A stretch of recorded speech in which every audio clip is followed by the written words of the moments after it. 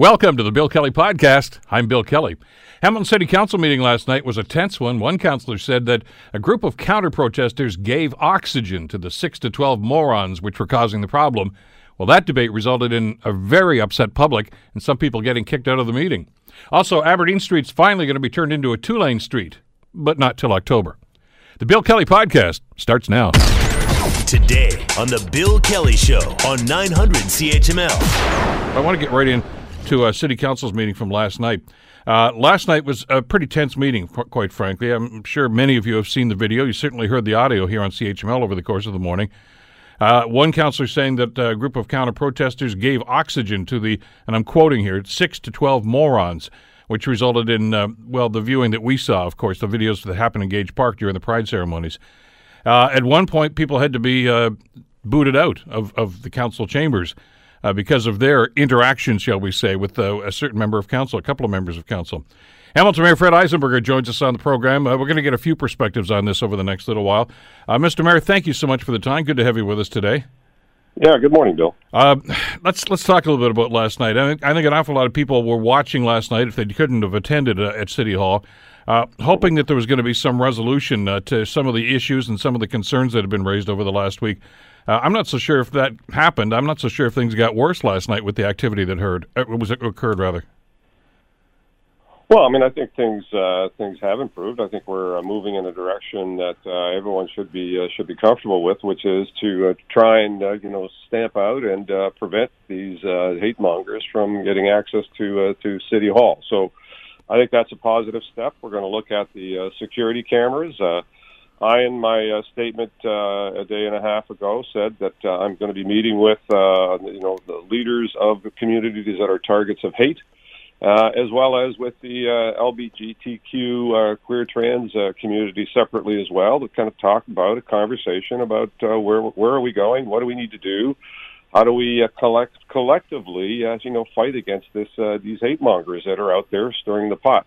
So I think we're making progress. I don't think it's at all helpful that we're pointing fingers at one another. What we ought to be doing is coming together and finding a way forward that really, tackles the issues that we need to tackle, which is this rise of populism, this rise of discontent, folks that are prepared to act out violently on their thoughts and ideas, and we need to stand against that. And so I'm hoping that's where we're going to go.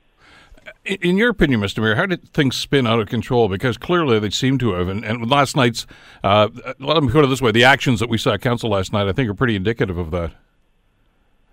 Yeah, well, things are heated at the moment. So I understand that. And if I'm gay, queer, trans, and part of that community, I'm fearful right now. And I completely understand that. These are very vile things that are being said. If someone's kind of poking at your lifestyle or your chosen path, that is hurtful. And for those that are thinking about coming out because they're potentially gay, queer, or trans, you would worry a little bit. But at the same time, we have to put this into perspective. These are 6 to 8 people that are causing this level of mayhem, and they must be delighted right now, the kind of mayhem that they've been able to create. And so, last night, Councilor Marula said some things that some in the community didn't want to hear. He expressed an opinion that, might be on the mind of many people. And the reality is that we need to be able to listen to one another to kind of get through this issue. So, trying to shout someone down and trying to, notwithstanding how heated it is, isn't going to be helpful. We need to come together. We need to have dialogue, and we need to stand against the common agitators that are raising these issues and causing this level of mayhem and hate and violence. And we can get into some general discussions here. City council meetings are public meetings, and you're absolutely right. Everybody has a right to their opinion and to express that opinion in the proper way and in the proper form. Things certainly got out of hand last night, and I know you feel this way because we've talked about this when this has happened in council before. Nobody solves anything when there's yelling and screaming and foul language that's thrown back and forth between members, and we saw that last night. But, the old idea that it takes two to tangle, I mean, a lot of people, I'm sure you've seen on social media, Mr. Mayor, are disappointed with the conduct of some people on council last night as well. Well, and that they're entitled to have that view, and if I'm again part of the queer trans community, and things are heated at the moment, and there's a lot of emotion behind all of this, and they're feeling attacked, they're likely to lash out as well, and I think. That's not something that we want to promote and encourage. We want to actually give people the opportunity to have a voice and to do it in a calm and respectful way. Just everyone shouting at one another doesn't accomplish a darn thing. Nobody gets heard. No opinions get expressed that actually resonate with people. It's just a lot of noise that doesn't really help the cause. And this is why I'm hoping that we bring people together, have a conversation with police. We need our police to be part of this dialogue. We need not be accusing our police of trying to do anything other than protecting, everyone, property and people. And let's come together and talk about what more we need to do. Many of us are not the cause of all of these issues, but we certainly need to deal with them. And there's a collective responsibility. All of us need to come together. It's if we end up fighting with one another, then we're not going to get anywhere. One of the things that concerns me about this, having watched the meeting last night, is, and you just referred to it, I think, in the beginning of our conversation, the motion that was passed about dealing with the displays that are going on in front of City Hall every day, and frankly, the actions of some of those people. The motion that you crafted and passed last night, I think, has an awful lot of merit and may well be the best way to address one of those concerns, which is a major concern community-wide here.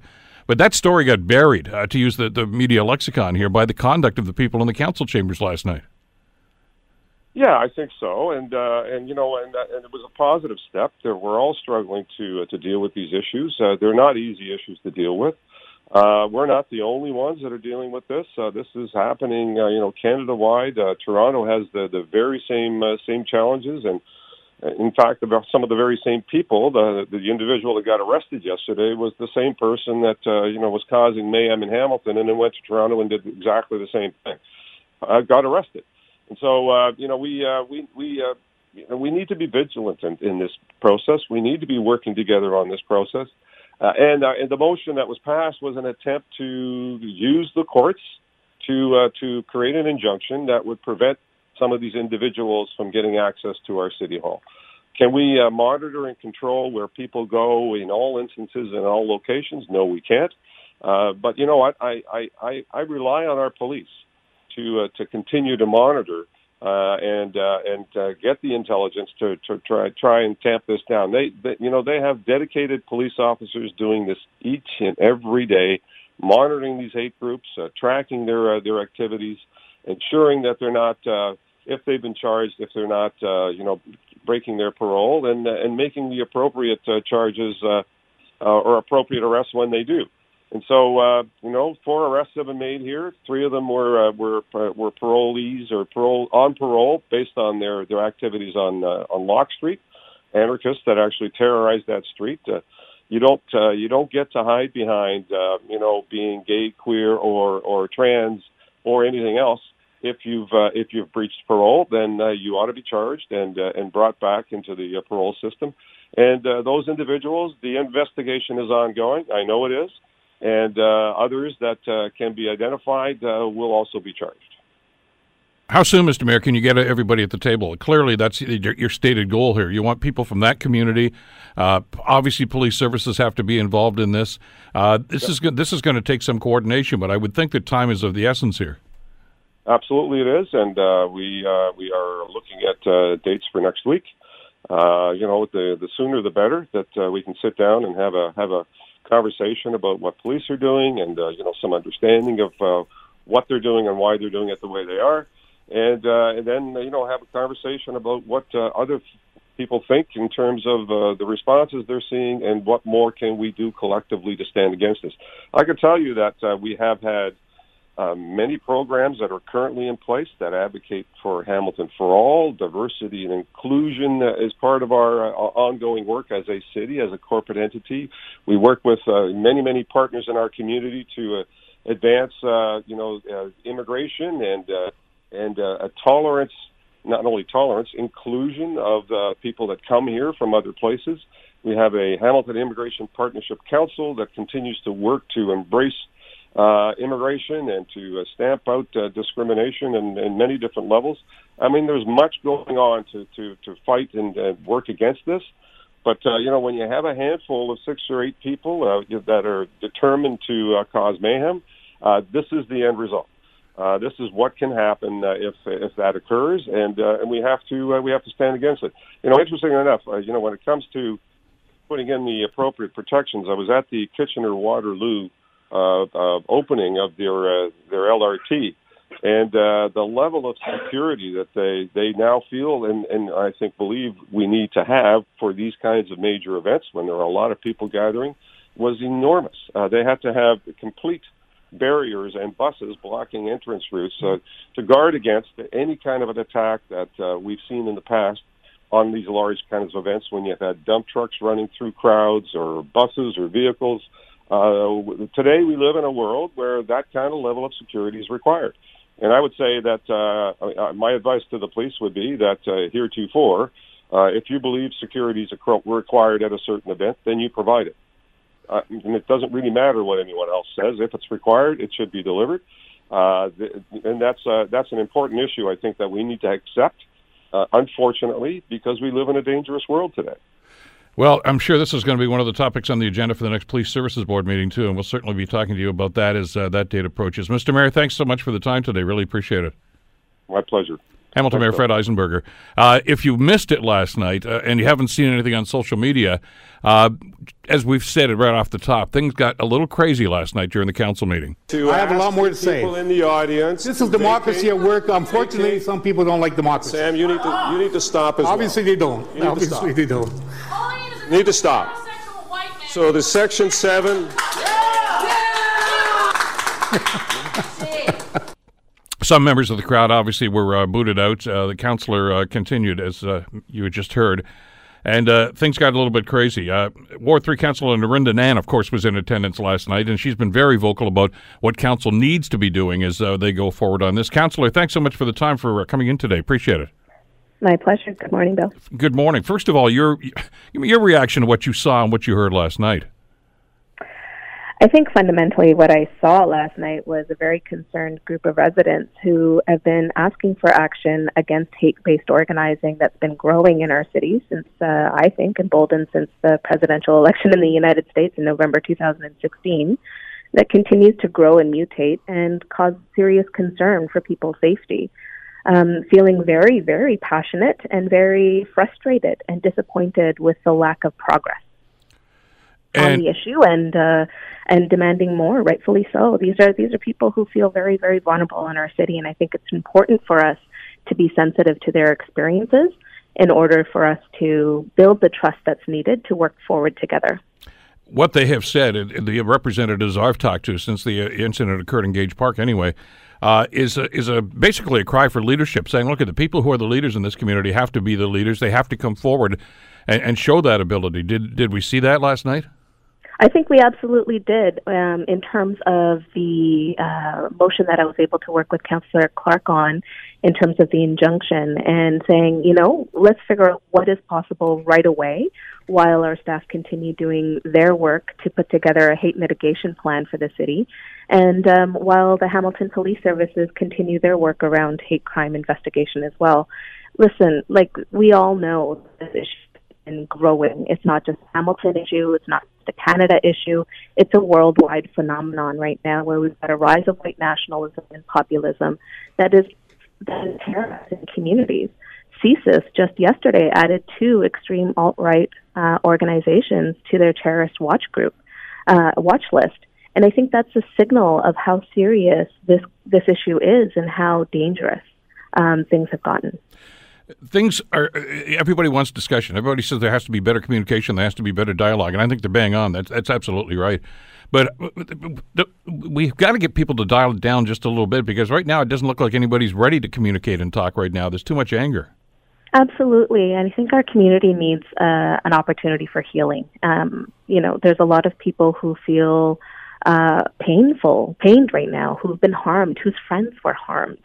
And that's just in terms of the current incident that happened in Pride. Then there's the ongoing kind of level of threat that our racialized community, our Muslim and Jewish communities, and other folks who are targets of this type of activity are feeling. Like, this does bring back powerful feelings for a lot of people. And I think the one thing that we haven't figured out how to do well as a city, as a government, is how do we actually put in place mechanisms and processes and conversations that promote healing. That's part of the support work that we have to provide. And if it's not us, then we need to figure out who we need to partner with in order to support that work to happen, in order to get parties at the table to have a conversation. If folks haven't had the opportunity to have justice, then they're not going to feel like they're having an opportunity to get into the healing realm in order to engage in a fruitful conversation that can focus on the future. That said, there are other people in the community who are leaders who provide that kind of buffer zone between, folks who might have been harmed in the activities of the hate-based groups and the extremists, and able to kind of be a spokesperson for those for those individuals. So I think we have to go about this in a multi-pronged approach. Yes, urgency, but also let's do this the right way. We know that we haven't gotten it right in the past, and this is an opportunity for us to explore new ways and to take guidance from the community who's been harmed. Ward 3 Councillor Narinder Nann. Narinder, thank you so much for the time today. As I say, the sooner we can get everybody at the table and start talking, the sooner we can hopefully start going in the right road again. I agree with you totally. I think there has been a communication breakdown here, and that's not the sole cause of what's gone on here, but it certainly is a contributing factor. Absolutely. And, with us not focusing on the one issue here, which is hate-based activity, and getting it convoluted with a bunch of other, analyses, there's no two sides to this story. This is a very simple perspective if you're willing to accept that what we need to focus on right now is the growing presence of hate organizations that are affiliating themselves with paramilitary organizations and individuals who've been trained in paramilitary-style tactics. And that is of concern. And if we can't get to the heart of the issue, then we're going to continue breaking down the trust. But I'm really looking forward to the next few weeks and ongoing months and years of dialogue on figuring out how to really make sure that our city is a place where everybody feels welcome and that everybody can thrive and has a place to contribute. Narinder, thanks again for the time. I know we'll stay in touch on this. My pleasure. Take care, Bill. That's Ward 3 Councillor Narinder Nann. You're listening to the Bill Kelly Show podcast on 900 CHML. Thanks to Hamilton Mayor Fred Eisenberger and Councillor Narinder Nann for jumping in with us in the first segment here. But we want to spend a little more time about what happened last night at Council Chambers and some rationale about maybe what we can do going forward on this. And again, if you did not see it, if you did not hear the clips that we've been playing on CHML through the course of the morning here, I was going to say this is one of the highlights. No, it's one of the lowlights of what happened last night. I have a lot more to say. People in the audience. This is democracy at work. Unfortunately, some people don't like democracy. Sam, you need to stop as Obviously, well. they don't. Obviously, they don't. You need to stop. So the Section 7.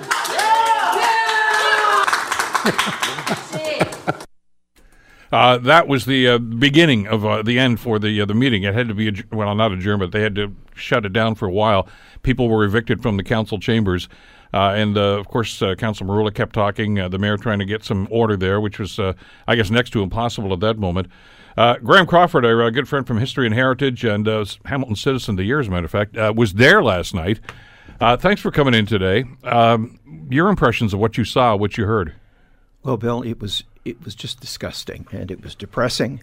I could hardly bear. I was shaking with anger, to be honest, Bill, at one point. But I was there. I did see it unfold. I saw what happened before this thing blew up, and I saw it as it blew up, and as well as the aftermath. Well, give me the quick play-by-play then, because for those that maybe could not see the meeting or couldn't attend last night, we've heard the clips, of course, and I'm sure many of us have seen the video because it's pretty much gone viral now on social media. What precipitated this? I mean, the obvious things about the hate groups and the discussion. We knew that was going to happen, but obviously things blew up. Well, first, some context that isn't clear in the video, but I was there. And I watched as Councillor Brad Clark read his very poignant and heartfelt statement. It is extremely well written, and it does come from the heart. You can tell. It's the kind of statement that Fred Eisenberger should have released 10 days ago, but he didn't. And as Brad Clark was reading that statement, talking about how kids were being hurt and how parents, what would you do if it was your child, I was sitting across from Sam Marula and Chad Collins, who throughout Brad Clark's entire statement were laughing, not listening, talking, and showing cell phone posts. So I was so angry at what I saw happening at this moment when we're trying to deal with the hurt and the pain that I shouted out, which I don't do very often, "Sam, please listen." That's all I said. And what did the good counselor do? He kept talking and kept laughing as if to say, I'm not listening to you. I'm certainly not listening to my counselor colleague. And the mayor gave me a dirty look, and that was the end of that. And then when Councillor Marula was able to speak, he inflamed the situation, Bill. He knows he inflamed the situation. It was his intent, in my opinion, as a witness who was there. Now, he may say, no, that's not what I meant to do. But, Bill, I'm a student of body language, and I'm telling you, that's what was going down. And they responded and they reacted. Now, I'm not going to sit here and try to defend. I think you know how I feel about this issue. You know that I'm trying to seek the truth here. And I sat in that council chamber for almost 10 years, and I've seen some pretty raucous evenings on some pretty touchy subjects. But you're not going to accomplish anything. I don't care how wronged you have been, and these people have been wronged for sure. But if you're going to yell things out and yell profanities out during a meeting like this, you're not making the situation any better. You're making it worse. And I wasn't pleased with the council conduct of some of the councillors. I was certainly not pleased with the reaction of some of the people in the gallery either. So from that standpoint, for a time where we needed healing, we weren't getting it last night. Yeah, but Bill, how do you, when healing is the goal of council and they demonstrate it, people will remain quiet and try to work together. But in the face of disdain on the part of councillors, laughing and joking during poignant statements by well-meaning councillors, at some point you have to take a stand. I chose to take a stand. Yeah. I chose to yell. I didn't use a profanity, but I could have been thrown out for saying, "Sam, please listen," because I felt it was appropriate because the mayor wasn't doing anything. I also sat and watched more than half of council not say one single word in support of our community, of these kids, of seniors in the LGBTQ plus community who are being beaten and yelled at and kicked in the face in some cases. They said nothing. And you know when they got passionate, Bill? When the Aberdeen traffic calming topic came up. I know you're going to talk about that later in the show. That was quite heated, but they said nothing. So in the face of no leadership... That was not lost on me yesterday as I was watching what was going on. Because I've seen, and you have seen over the years, when there's a topic that they think they want to be quoted on, they go right around the table. Everybody's got to put their 2 cents in, sometimes 2 or 3 times, unfortunately. Yes, as was the case last night. And that's it. But I was surprised, not pleasantly, that so few people actually spoke out about this issue. Well, I mean, the ones who did... This was a chance for them to say, look, I know some people in the community think we're sitting here doing nothing. We're not. We do care. Only 2 or 3 of them, only a handful of them actually did. A handful, yes. Brad Clark, Vanderbeek, Wilson, Nahn, Danko. Terry Whitehead did say a few things, but it was not quite as clear and crisp as we might have wanted. But the point is he did comment, so I'll give him that. But the others remained silent. And Tom Jackson. I need to be fair. Tom Jackson. The others didn't say a single word. This is the time, if you want healing, and if you're going to push back on these people who got angry and shouted and say, this is a time for healing, then you need to demonstrate that. You're our elected leaders. It's not up to these kids in the audience who are under attack to control their emotions when they see you not caring. So council wears this, in my opinion. And Bill, I understand why people get angry, and maybe profanities are not appropriate. But in the face of this kind of hostility and this disdain by some councillors and silence by others, it's sometimes hard to control your emotions. You just don't know what else to do. And in the face of the police chief still not apologizing for suggesting they would have moved faster if they'd been more welcomed. Silence on his part, too. It compounds itself, Bill, and people need to understand it's hard for people to tolerate that when they're living this every day. Well, I think you and I used that phrase when you were here a couple of days ago. If you're not walking in their shoes, you can't say that you totally understand what's going on here. That's right. And that's empathy. That's what we're looking for here. Bill, it is the word, and I want to use your word you just used again, empathy.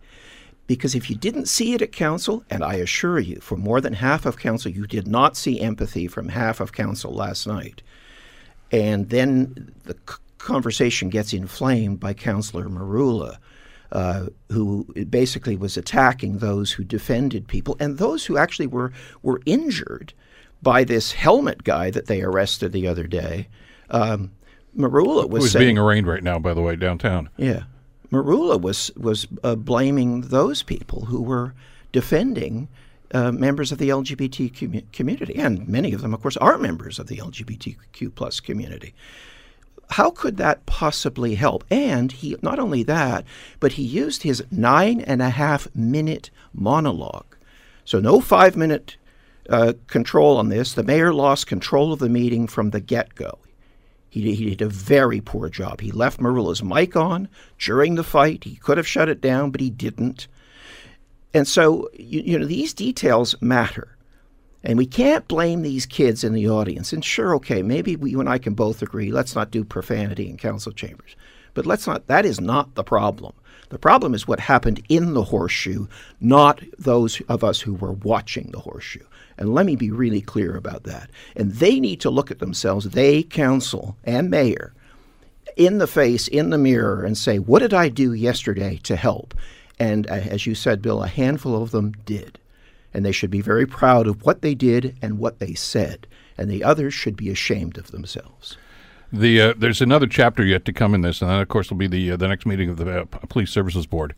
And I found it rather instructive, and I had my conversation with the mayor just a few minutes ago here on the program, where he went into this situation about proper security for proper events.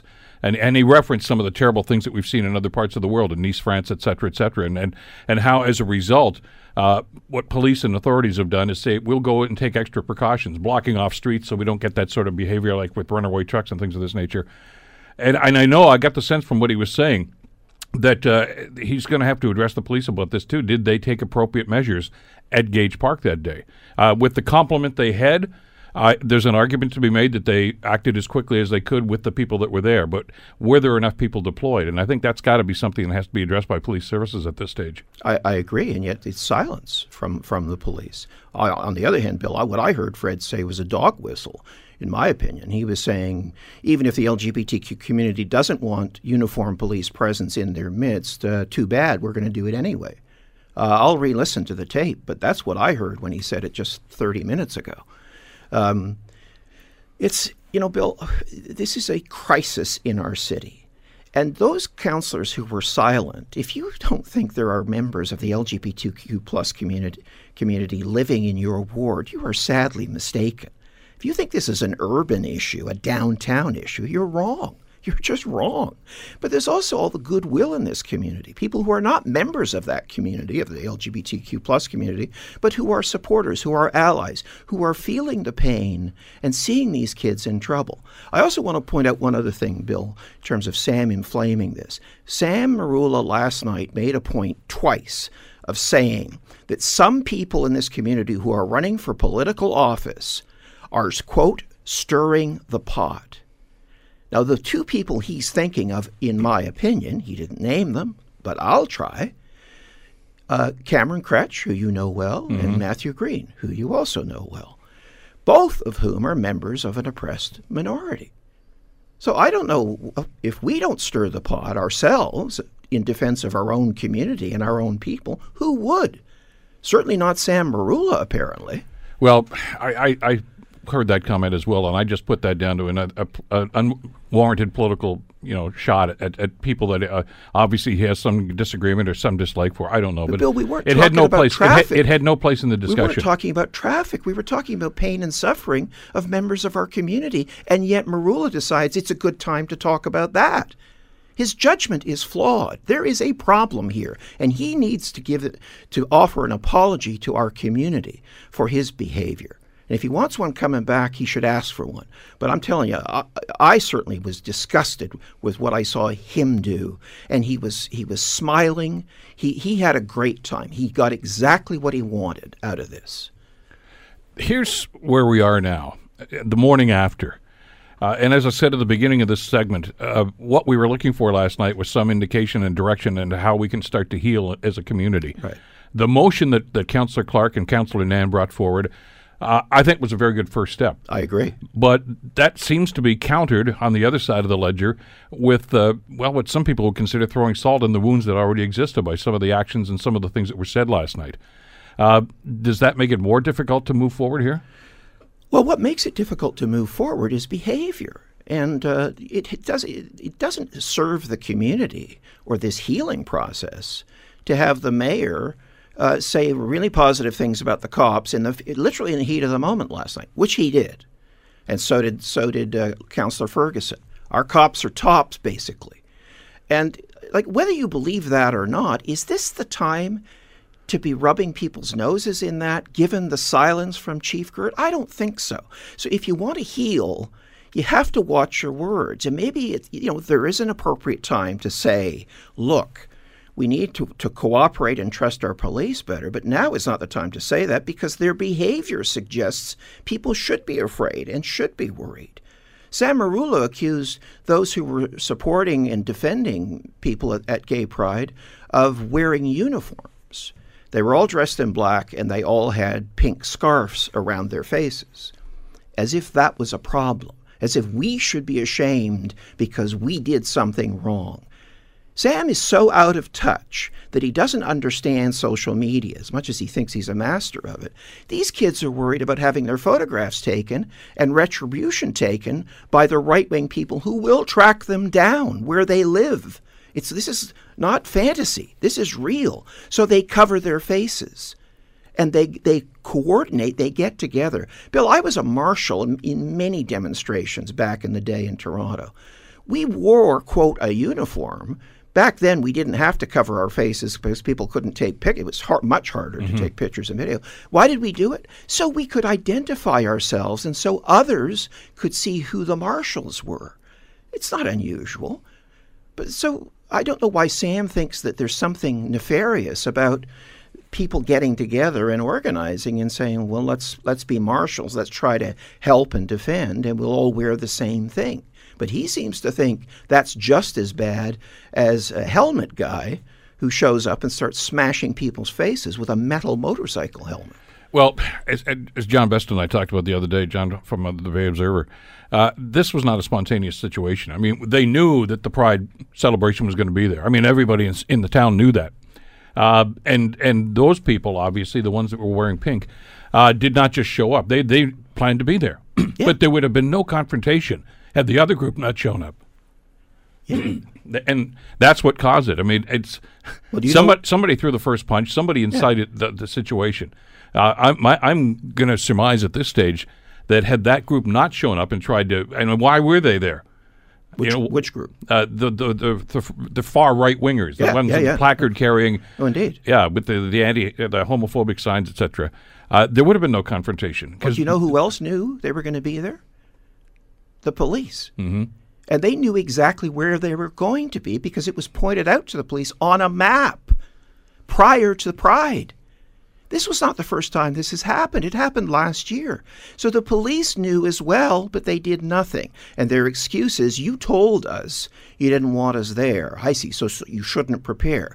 And Chief Girt said to your face on this show, hey, it's an 85-acre park. How could we know where they were going to be? Because you were told and shown, and you still did nothing. Yeah, Cameron Croce, when he was on the program, told me that it was the day before that. He said, I hung up the phone after that discussion quite confident that I had explained exactly what was going to happen, where it was going to happen. Oh, no, Bill, it's more than just verbal. But that's what I'm saying, though, that the next chapter, one of the next major chapters anyway, is going to have to be with the Police Services Board. The community has obviously expressed some concern about how things were handled. It's the Police Service Board and the citizen members and the elected members on that board. It's their responsibility now to bring this issue forward to the board and say, why? What happened and why? Because what will we do differently? Because the community is concerned about this. Right. There are some serious questions being asked, and about what happened and how it happened, and who was responding and how they responded. So it's up to the police to respond to that. But the Police Services Board, that's what they're there for, is to bring those concerns to the public and have the police respond to it in kind. And I'm eagerly anticipating that meeting, and it will be a public meeting, of course. Well, if the Police Services Board chair last night, a.k.a. Mayor Fred Eisenberger, did his Our Cops Are Tops little moment. So I don't know how this is going to go, Bill. Fred can come on your show and write statements about it's time for healing. Well, you need to start showing us why we should trust you, and to come together and speak openly, honestly, in a safe environment. And we do not have that at the moment. Are we any closer than we were 2 days ago? No, we're further away based on what happened last night and based on statements. And if Fred Eisenberger comes out and says something meaningful today, which he did not on your show, then maybe we can start to begin to heal. What I can tell you, we were told last night, is that Mayor Eisenberger, Narinder Anand, and Maureen Wilson, councillors for Wards 3 and 1, are meeting with the chief next week. They're going to try to start that process. Obviously, it needs to expand, but I think they're doing the right thing. Let's meet and talk, and then we'll go from there. Bill, of course I want the healing to take place. I don't want this danger and this fighting and this anger to, dominate our community any more than you do. But behaviors matter, attitudes matter. And Sam Marula, for example, just as one example, if you're going to talk, laugh, and not listen in the moment, the most poignant moment in last night's council meeting, then you own that, Sam Marula. You don't care. Obviously. I don't know how else I'm supposed to read your behavior. Change your behavior, but first of all, you're going to have to change your attitude. We got to wrap it up here. The one thing that really concerns me about this whole thing is, well, because there's a series of them, but those that are perpetuating hate and are looking to divide us are rubbing their hands with glee right now, because they're looking at what happened over the last few days and say, yeah, mission accomplished. This is exactly what they wanted to do, and we can't let that happen. I agree we can't let that happen, but who takes the lead on trying to stop that from happening? And based on what happened last night, clearly it isn't going to be many members of council. Some, yes, but not enough. They need to act in solidarity, and silence is not the way to do that, and that's what more than half of them did last night. Silence. Graham Crawford, more to come on this one, to be sure. Thanks for coming in today. You're listening to the Bill Kelly Show podcast on 900 CHML. One of the other contentious issues at City Council last night was a pretty long list of them. Obviously, we've dealt with the big one about what has to happen about security. And the other, of course, was what's going to happen in Aberdeen. Aberdeen Avenue, of course, has been rather contentious. And not just in recent weeks or months. Actually, for some time now, there has been some discussion about slowing traffic down and maybe traffic calming measures, a number of different phrases that you can use here. But there were some people on council that just were dead set against this. Ryan McGrill from Raise the Hammer joins us here on the Bill Kelly Show to talk about this. Morning, Ryan. How are you doing today? Good morning, Bill. I'm doing well. How are you? Good. Listen, I got to ask you this, because I've tried to cover this from as many angles as we could. We've had a couple of the dissenting councillors about this issue. Councillor Whitehead, Councillor Ferguson have been on the program. We've had Councillor Wilson on. John Paul Danko weighed in on this a couple of days ago here on the program. And I asked all of them. I'm going to ask you the same question, because this seems to have raised the ire of an awful lot of people, but not just in the west end of the city, but across. Is this going to be very much like Charlton and Herkimer when they decided to do those, I call them improvements, to do with the traffic calming, that everybody got upset about this, and about 3-4 weeks later, it just seemed to be forgotten? Yeah, I'm pretty sure that's exactly what's going to happen. It just seems, and I understand people don't like change, I get that, but we've already experienced very similar changes. Those two examples I just brought up, I think, are probably the best two examples right now. And I'm not suggesting everybody's going to be happy with it, but they just say, okay, that's the new normal, let's move on. Yeah, if council as a whole was as outraged about rising fascism in our city as, say Councillor Whitehead is about traffic calming, I think we'd be in a much better place municipally. It just doesn't make any sense. I don't know if you saw on social media, Councillor Danko actually posted something about, I guess he answered the survey that Councillor Whitehead was taking on this. He says he can vote about 1,800 times on this. So, and again, this is an old argument that we've heard, isn't it, about people in another part of the city are upset that their point A to point B travel route could be impacted by this, and they're outraged. Sure, and the bottom line is, your commute shortcut is somebody else's community. And everybody in the city, no matter where you live, no matter where you choose to build your own life, everyone has the right to get home safely at the end of the day. That includes people living downtown, living on the mountain, wherever. We all, I think, at the end of the day, want the same things. We want to be safe. We want to know that our children are safe. Certainly, if there was a proposal to have a 4-lane arteria running through a mountain neighborhood, I'd be against that. I'm looking at the comparison when Councillor Wilson was talking to us about this the other day, and obviously she was responding to some of Councillor Whitehead's assertions, and Councillor Ferguson's for that matter too. And she mentioned Rousseau Street / Mohawk Road, that leads into Ancaster, of course, from the mountain off the link. It's a 2-lane road, 1 lane each way, and has been for as long as I can remember. And I don't see anybody, and there's a lot of traffic on that road. And I don't think I remember anybody ever saying, you know what, we should really expand the size of this road because of the traffic volume. In fact, Councillor Ferguson was quite proud of the traffic calming that was done on Wilson Street. Bike lanes were added, wider sidewalks, Centre Boulevard to slow traffic, and he was right to be proud of it because it improves his neighborhood. All I'm saying is that people in every part of the city deserve the same treatment. Why is there such a pushback then, Ryan, about doing these sorts of things? And I understand that some people are trying to make the distinction between residential neighborhoods and what they call access routes. And I'm not so sure that distinction even needs to be made. I mean, public safety is public safety, isn't it? Well, and particularly when an access route is running right through somebody's neighborhood. It's not a segregated highway. It's not, off on its own. This is running right inches away from the front doors of people's homes. That's maybe for those that have not been following the story. I'm sure there must be at least a handful of those. Maybe you could go over exactly what the city is proposing and what they decided to do last night.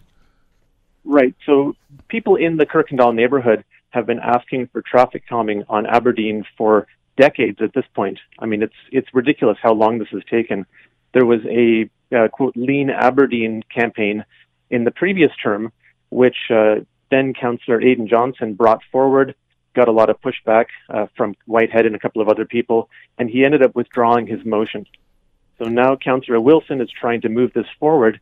Instead of a full redesign of the street, something to make it inclusive, add bike lanes, widen the sidewalks, this is a real compromise position. All it says is, let's add curbside parking all day, just to provide a little bit of physical buffer from the cars and the sidewalk. And what that does is it slows traffic down because some of the racing traffic on the street is cars passing other cars. When you have 2 lanes, you can have somebody going at, say, 55, 60 in the middle lane and somebody passing them at 70 kilometers a few inches from the sidewalk. So, and that's the intent, and that's what they seem to be doing. And it's, as we mentioned, it's been happening in other parts of the city as well.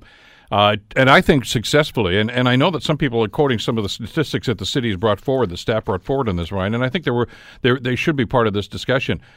In the last 13 years, there have been 18 pedestrian collisions on Aberdeen. That's from Longwood all the way over to Queen Street. 13 injuries. But many of those, from what I understand from the statistics I was reading last night, occurred at legitimate crosswalks, which tells me that the problem here is not necessarily that people are doing the wrong thing. Those are drivers. So is speed a factor? Is not paying attention a factor? I'm not sure, but maybe slowing down will help to alleviate some of those statistics. Well, for sure. And one of the reasons is that it takes time for us to have situational awareness. If you're driving at 60 kilometers an hour down a street, if something happens, you've traveled a long distance before you mentally register what is happening. If you're going at 40 kilometers or 30 kilometers an hour, that you've traveled a much shorter distance. And so your ability to respond is a lot higher.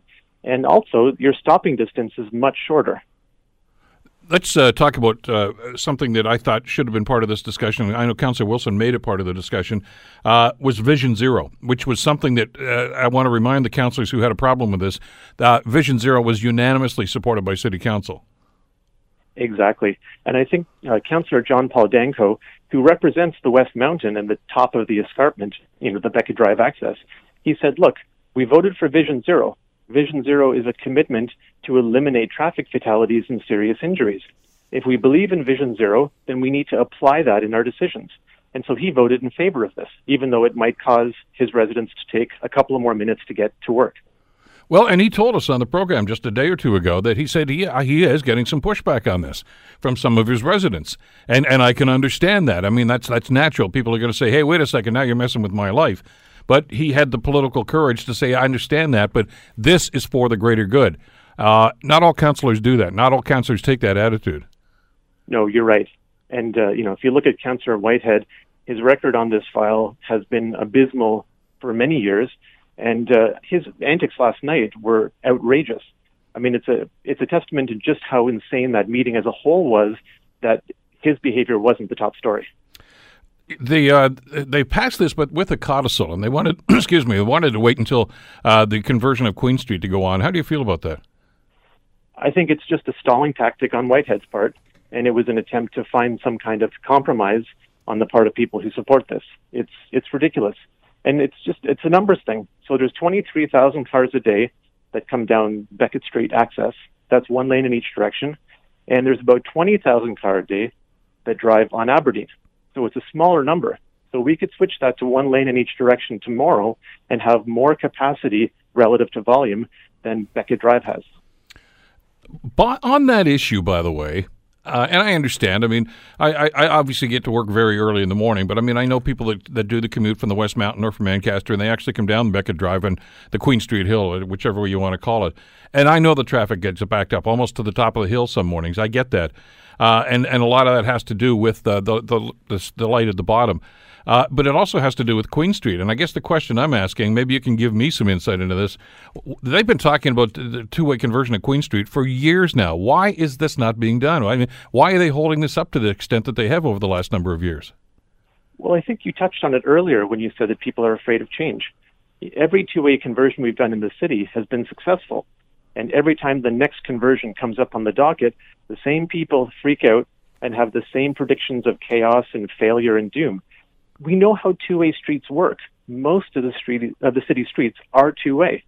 But when we want to convert a one-way street back to two-way, suddenly it's like we're reinventing the wheel here. And it's, as you mentioned, the same people. But, I mean, do they at this stage, I mean, when you look at John Street, you look at James Street, and we can go down the list of streets that have gone through this transformation over the last little while, and everybody seems to be happy with it. So why not do it more? I don't understand the argument at this stage. I can understand people initially, and I was on council when the James and John Street conversions were occurring, and that passed by a very narrow margin, I think, if I recall, from City Council. A lot of people were opposed to that. But we know better now, don't we? Yeah, I mean, that was a courageous decision. I mean, they were really sailing into uncharted waters at the time, and I give that council a huge amount of credit for undertaking two big conversions and for doing them quickly. You know, what we've done since then is we'll convert a block of a street here and then wait a couple of years and then do a couple of blocks over there. It's been really sort of this creeping, tiptoeing approach, when what we should be making big changes and making them fast and giving people a chance to get used to them. And go ahead. No, go ahead. I was just going to say, and that brings things like bike lanes into the conversation as well. And we're still getting pushback on that. People are saying, well, I never see anybody on there. Why are you building them? Because people do travel by bike in this community. That doesn't mean you have to do it 18 hours of the day, but they do this. And we had this pushback on Bay Street when they put the bike lanes in. It's the new normal. I mean, people get used to it. Okay, so they've adjusted the traffic lights there at King and Bay as a result of this. You look back on this in hindsight and say, what was the big deal here? Sure, it was a big nothing burger. Yeah. When you mentioned earlier about the 18 pedestrian collisions on Aberdeen, yeah, in the past decade there have been almost 500 vehicle collisions.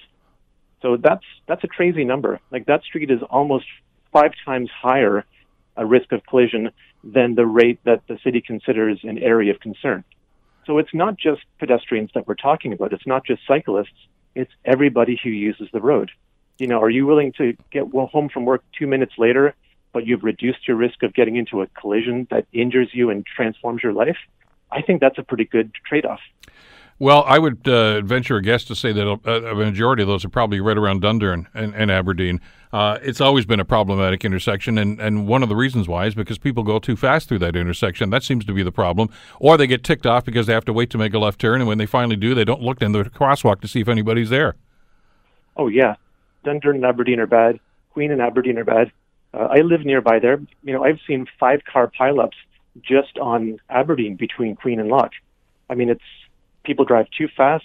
Having 4 lanes just gives people too many opportunities to veer in and out and pass each other. It's a street it's just begging for bad behavior because it's so designed badly.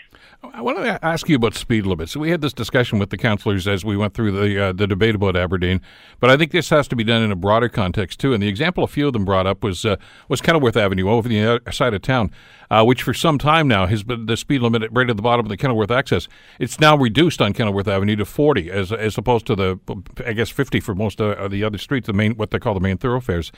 And I know that Councillor Merulla got a lot of pushback on that, but and again, statistically, he'll tell you, as he did on our program, that the number of collisions are down, the number of pedestrian incidents are down as a result of this. I mean, when people slow down, it's a safer environment.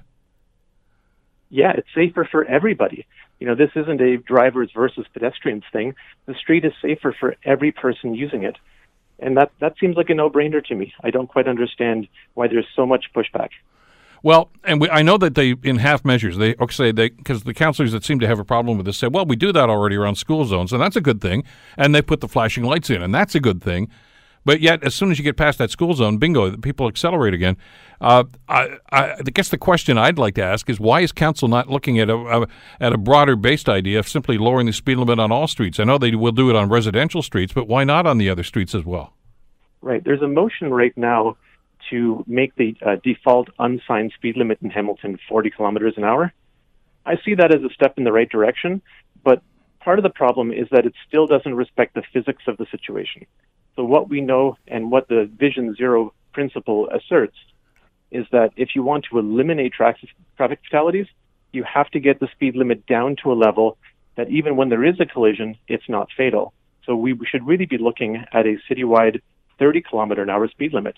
If we're serious about eliminating fatalities and not just reducing them slightly, that's what the laws of physics tell us we have to do. Well, there's part of the problem. I mean, let's just say, we talked about earlier, council unanimously supported Vision Zero. But if you don't take measures to try to get to that goal, I mean, what good is supporting a motion like that? Exactly. It goes on to the dust heap of vision statements and master plans that we've approved over the years and never implemented. I mean, it's a feel-good exercise if you say, yeah, we want to try to eliminate that. We want to make sure people don't get hurt. I know I've had Klaus Wagner from Hamilton Police Service on the show many times talking about these, and Klaus has got these statistics right off the top of his head. But to your point, I think it's for every kilometer per hour that you reduce the speed limit, there's a magnificent number of reductions in the potential for accidents and severe injuries as a result of these things. I mean, they may still be fender benders, but the damage is far less, and the human toll, of course, is far less too. There is a real correlation there, isn't there? Oh, absolutely. It's not just a linear relationship. It's actually a geometric curve. So at 32 kilometers an hour, there's about a 5% chance of getting killed in a pedestrian collision. At 48 kilometers an hour, that jumps to 50%. And at 64 kilometers an hour, it's 85%. So it's a massive difference. So those are the numbers that need to be part of this debate and this discussion. Absolutely.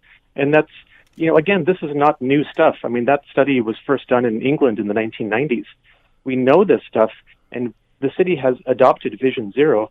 If you actually read the Vision Zero approach, it's made very clear about this. We need to redesign our streets, not just to reduce the legal speed limit, which is important, but to make it physically impossible to drive at a dangerous speed. Yeah, well, that's going to take the industry getting involved too, and boy, that's going to be a problem. Sure. Well, at this point, it's still stuck behind the recalcitrant councillors who don't believe in it. Well, yeah, that's the first step, isn't it, to get the elected officials on side, and it's amazing what you can do to push for change if you have unanimity in that regard. And it was really exciting to see Councillor Danko last night recognize that he might take some pushback from his residents, but making the right choice because it's the right thing to do. That kind of principle, I think he'll be rewarded when it comes to the time for the next election.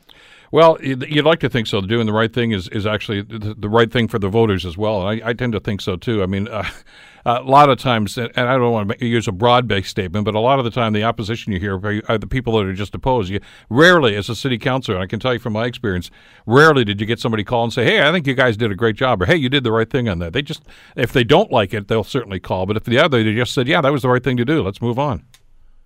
Sure. And so when you only hear negative feedback, you start becoming highly sensitized to it. And that's an unfortunate side effect of human nature. We get really animated and complain about things we don't like, but we're less likely to make the effort to say, hey, I'm really proud of you. You did the good thing there. Well, they did the right thing last night, and a good thing, too. I just wish they, as you say, didn't have to use the delay tactics here that I guess are going to pacify at least some of the people that are opposed to it. Ryan, as always, thanks so much for the time today. Really appreciate it. I really appreciate the opportunity. Thank you. Take care. Ryan McGreal, of course, from Raise the Hammer. The Bill Kelly Show, weekdays from 9 to noon on 900 CHML. The Bill Kelly Podcast is available on Apple Podcast, Google Podcast, or wherever you get your podcasts from. You can also listen to The Bill Kelly Show weekdays from 9 till noon on 900 CHML. I'm Bill Kelly. Thanks again for listening. And don't forget to subscribe to the podcast. It's free, so you never miss an episode. And make sure that you rate and review.